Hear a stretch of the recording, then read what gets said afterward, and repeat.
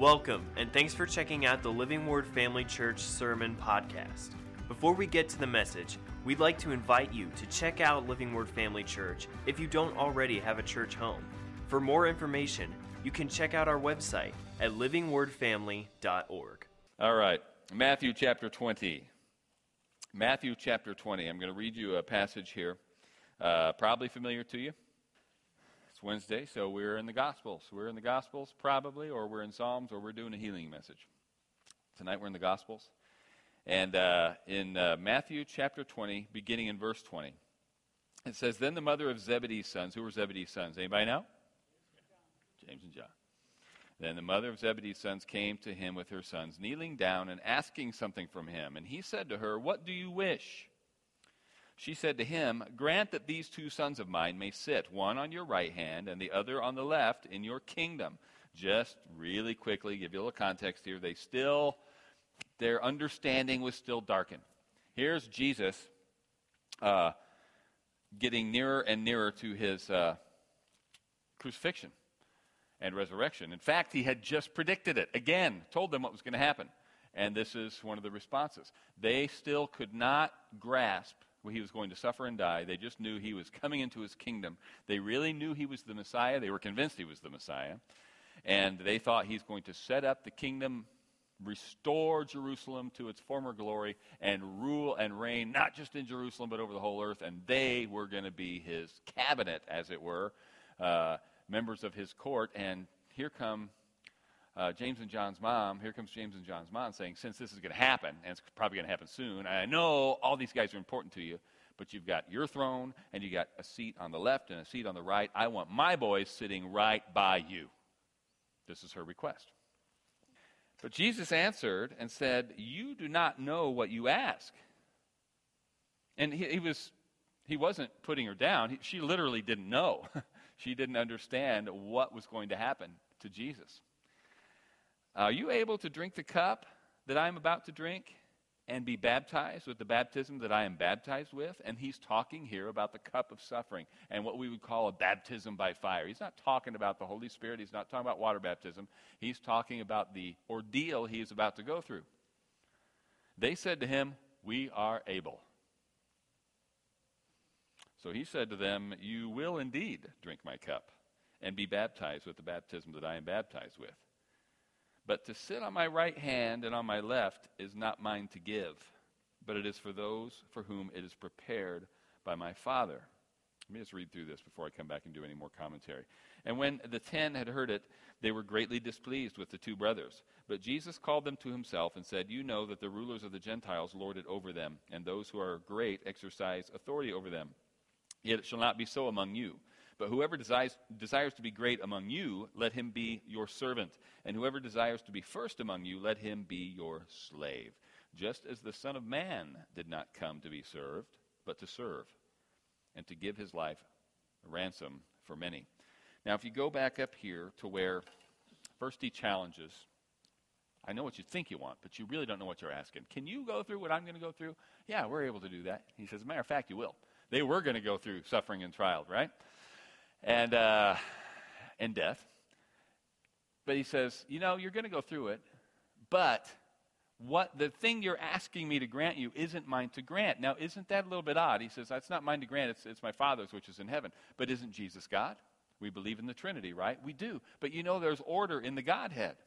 First things first, there's two answers to this. And one is, yes, there is God the Son, God the Father, God the Son, God the Holy Spirit, all God, all co-equal in terms of their essence, but there are assigned roles.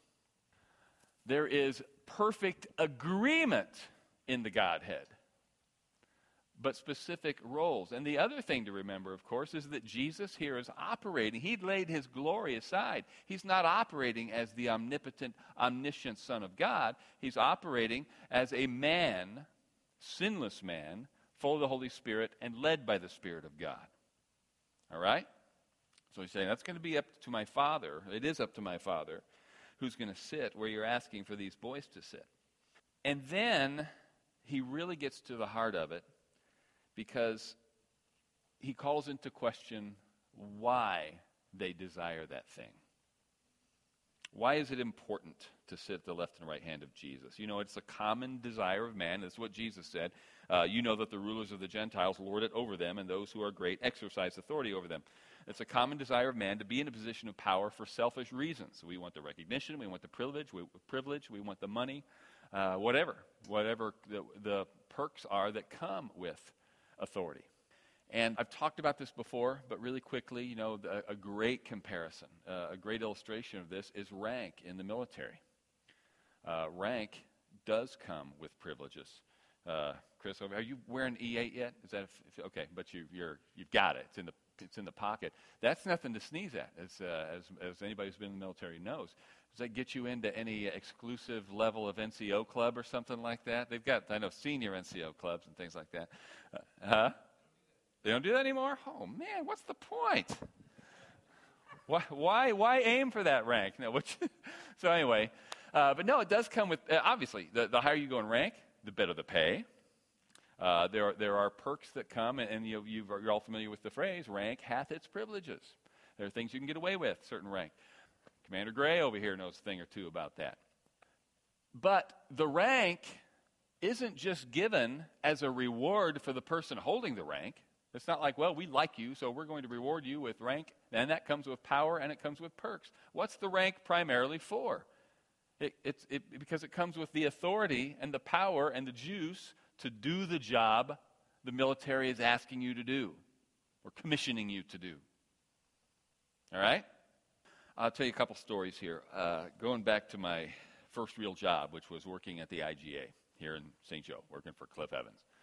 Worked there starting my junior year in high school. I actually liked that job. I really enjoyed it. I spent a lot of years in retail, mostly in grocery.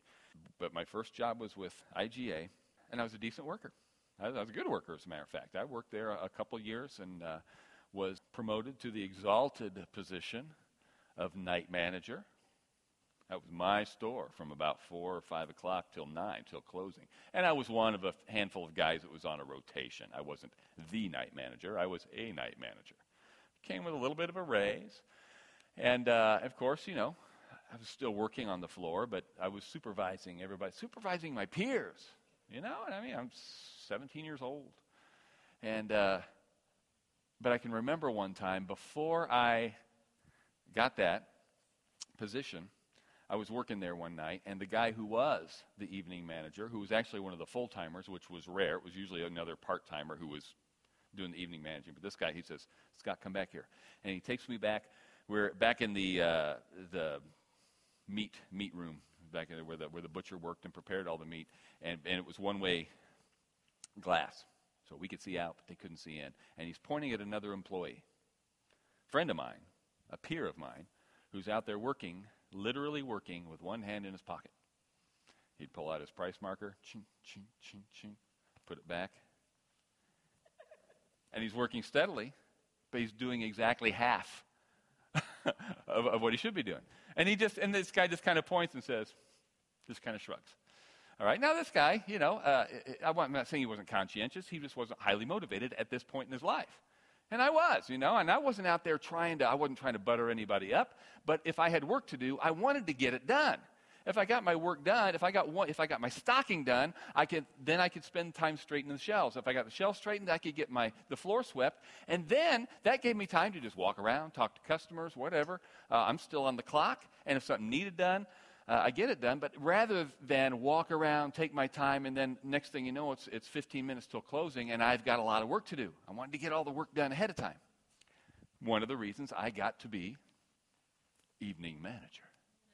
All right? I know, your esteem for me just went up several notches if you didn't know that before. You were an IGA assistant manager. Scott, I had no idea.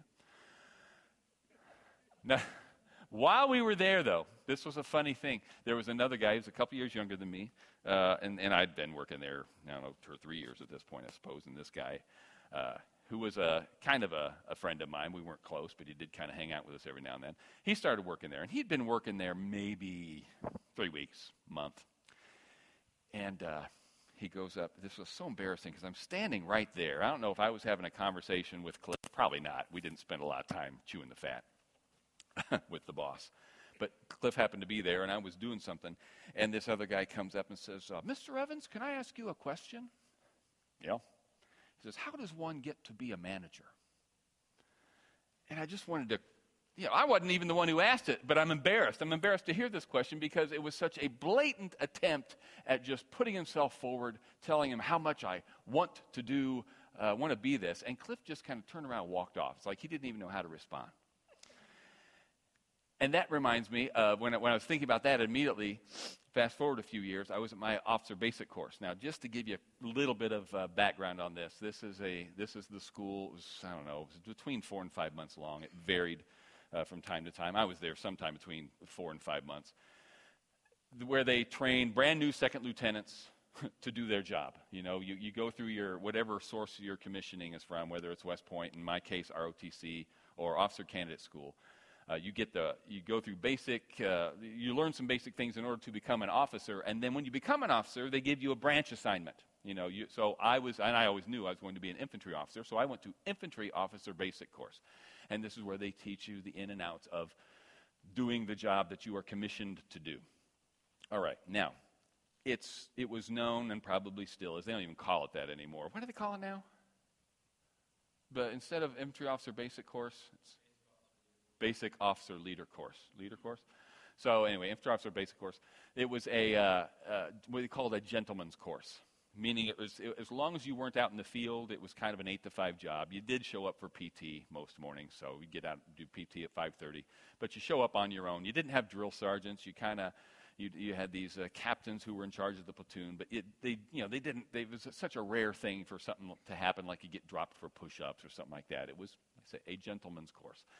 And to be really honest, and I would put this somewhat on the leadership, nobody took it super seriously. All right? I wanted to learn. I expected to learn some things. I didn't want it to be a waste of time. But I also, I wasn't super motivated to put myself out there. I didn't want to make it any harder on myself than I had to. All right?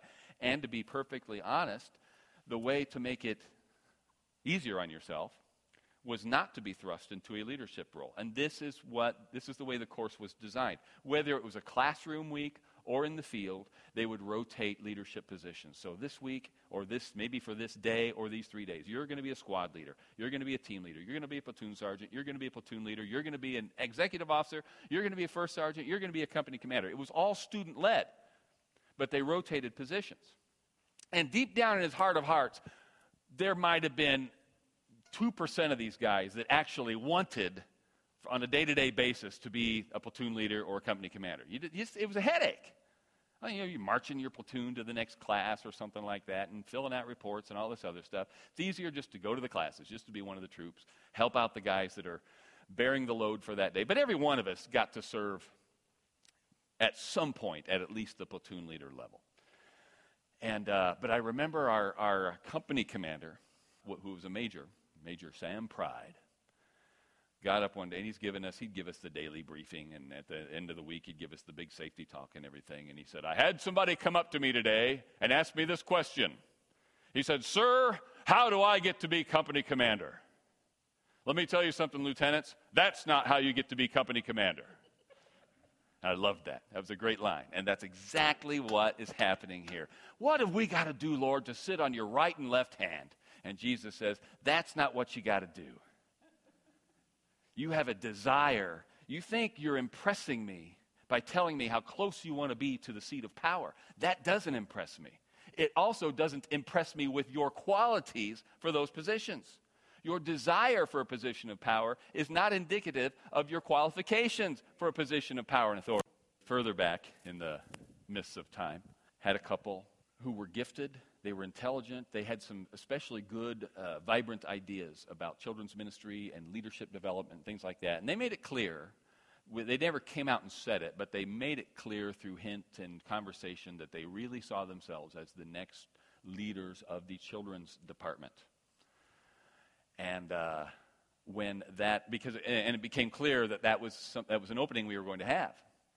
And when that opening came and we filled it with somebody else, they were terribly offended. I mean, to the point where in a few weeks they were gone. But, and I'm not exaggerating, this was a couple that came in at least a half hour late every single Sunday.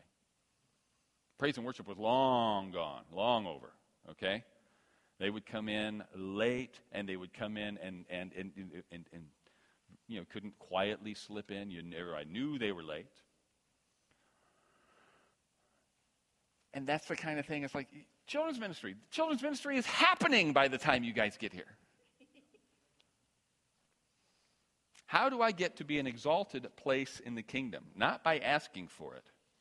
What did Jesus say?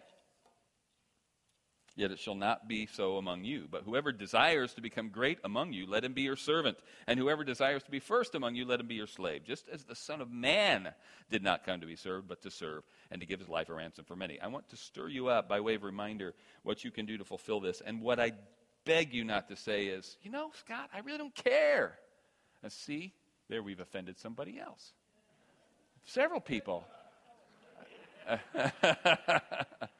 Don't shut the tape off. There go Russ. There go Jeff. I'm kidding. Don't say this. Don't say, Scott, you don't understand. I don't care about being exalted in the kingdom. I just don't want to go to hell. And I think deep down inside, that's the way some people feel. I promise you, you will feel different at the consummation of the kingdom. When we are there, you're going to, could have been so much more. I just don't want to go to hell. No, you want to be great in the kingdom. And it's not about being greater than me or greater than your neighbor. You want to be greater than you. You want to be greater than you are now. Jesus said we are going to rule and reign with him. Paul said, we just read this in Corinthians, you're going to judge angels. We're going to be in position. There's rank. But there's plenty of room for us to all. Everybody in this room can be great. If you want to be great, be a servant. If you want to be first, be a slave. You say, well, it's not that I'm opposed to greatness, but I really don't want to go around washing everybody's feet. Look, there are some very real, practical, effective ways you can serve that make a bigger difference than you might imagine.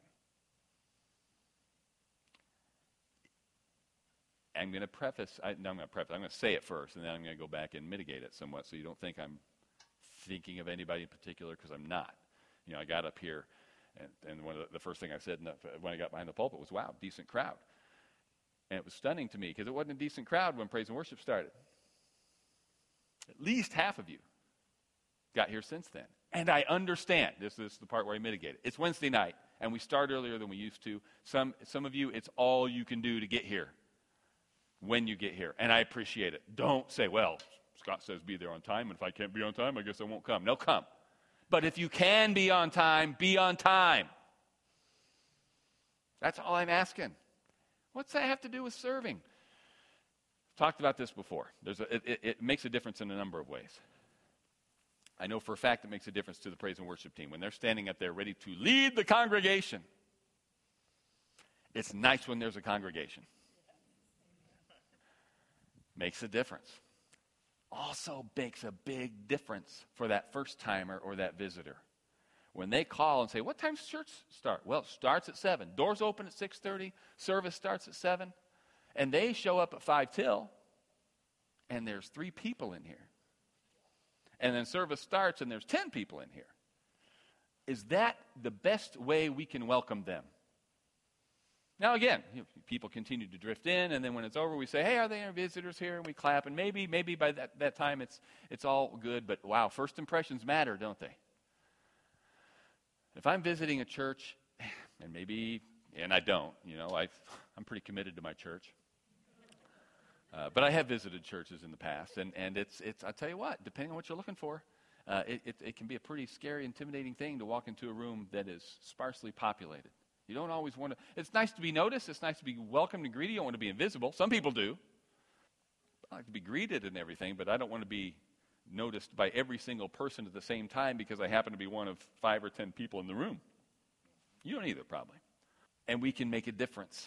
You are serving one another, and you are serving the community. You're serving the visitors. You're serving the body of Christ when you're just here.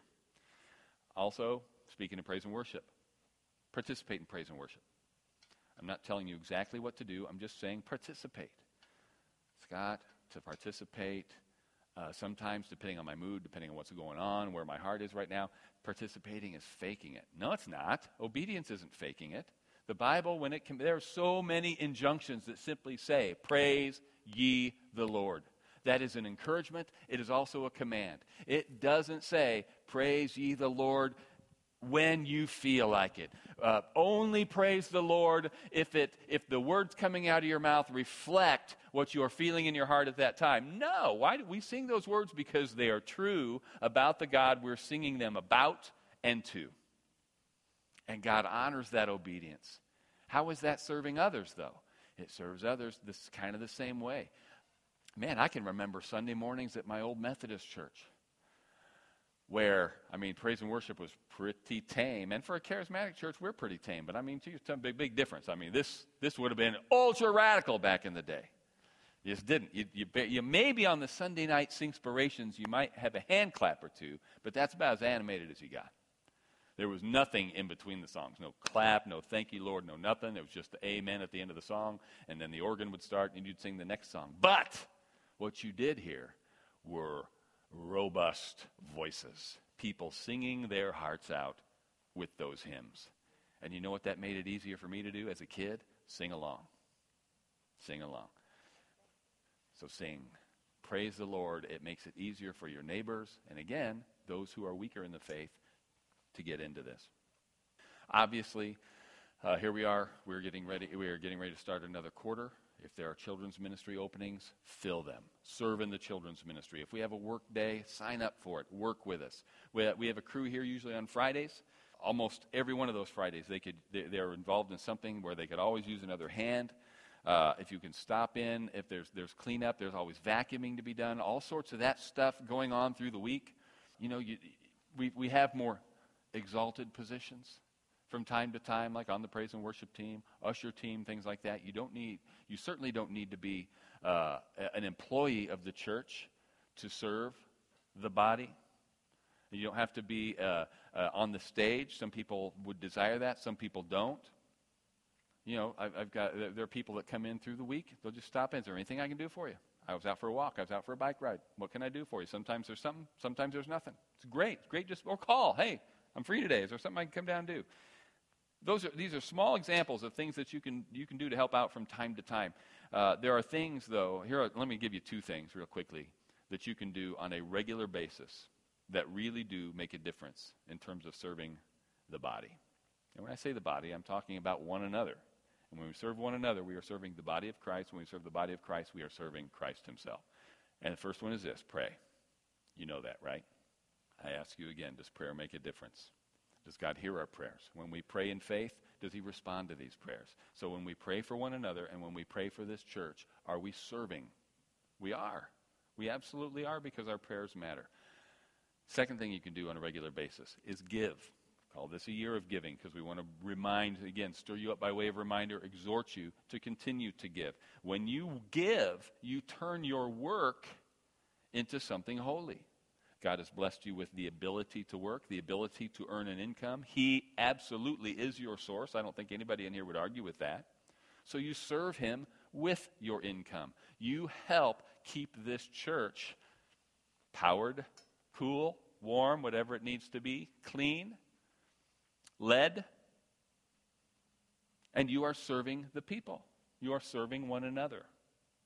But I also want you, as I begin to wind this down, I want you to see a concrete example of what Jesus was talking about when he said these things. Let me read those last three verses we just read, and then we'll read on starting in verse 29.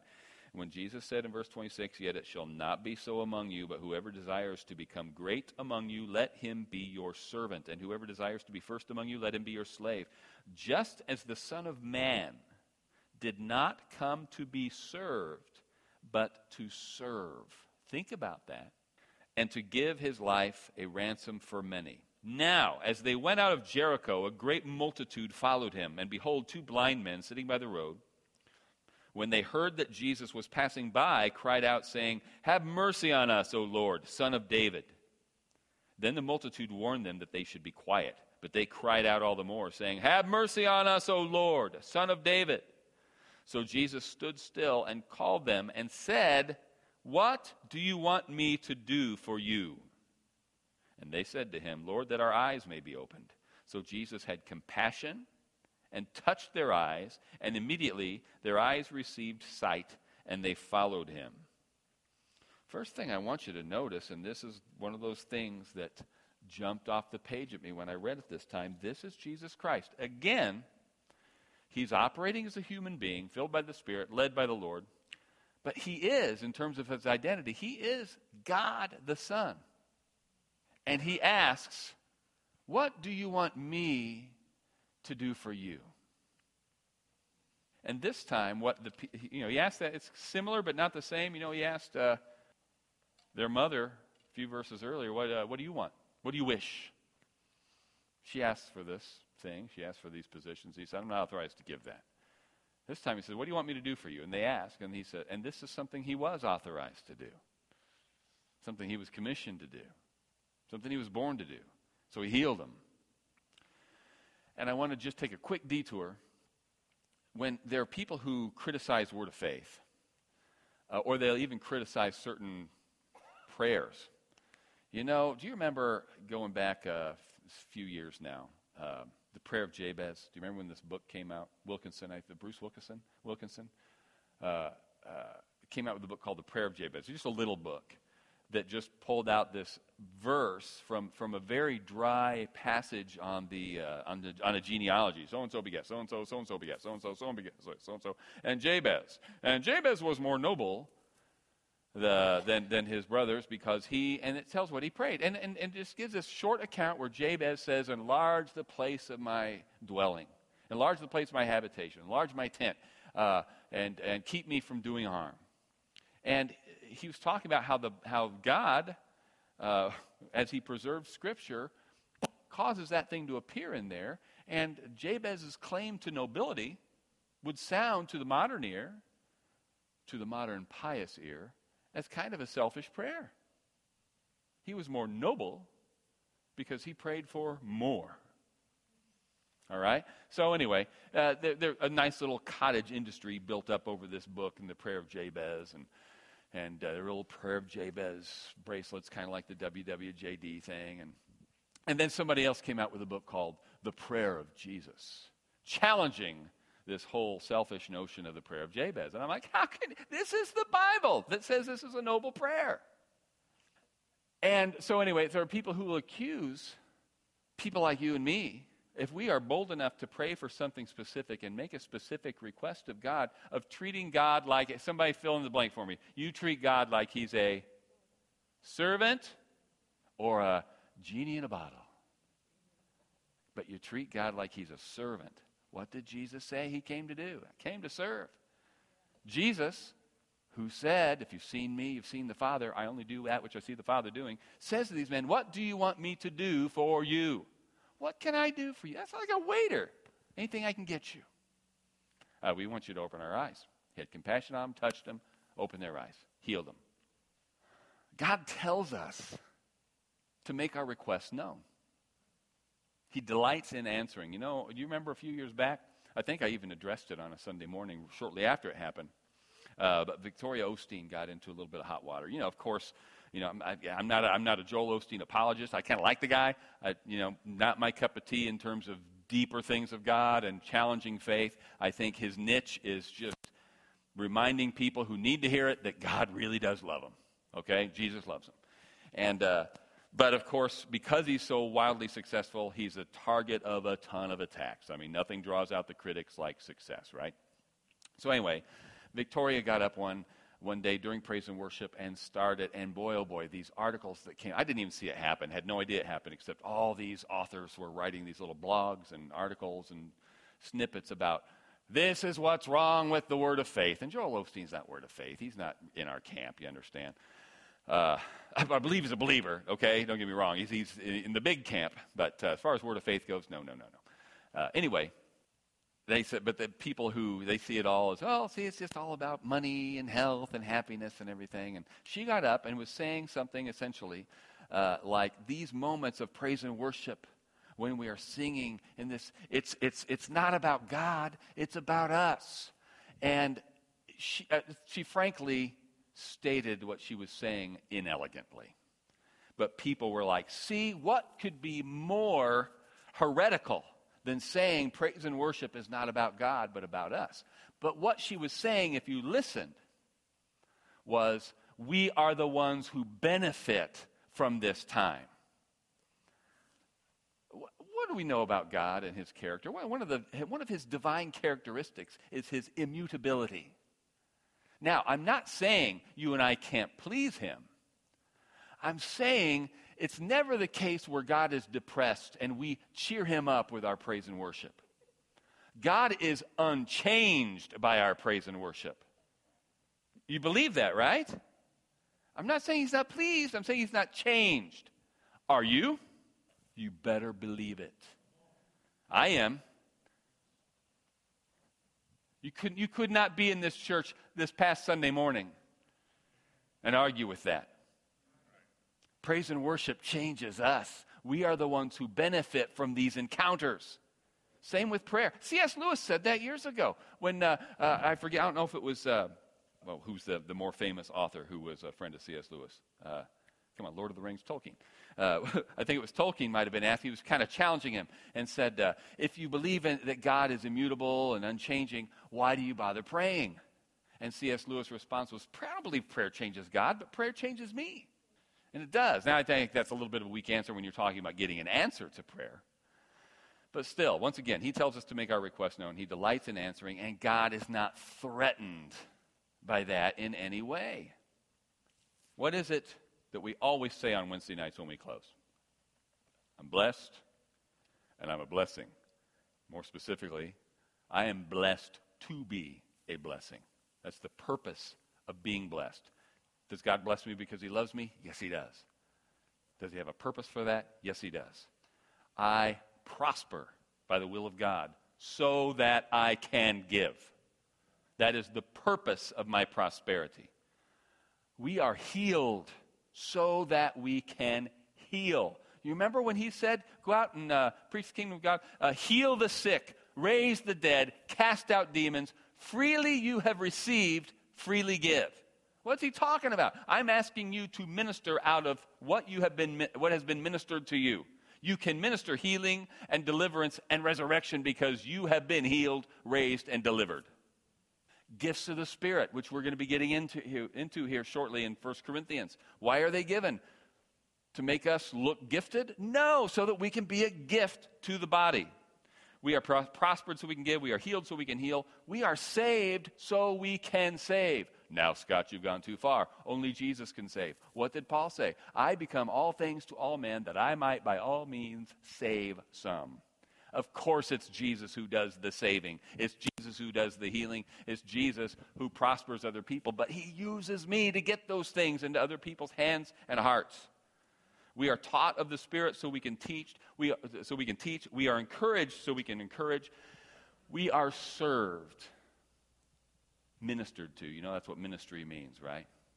We are served so that we can serve.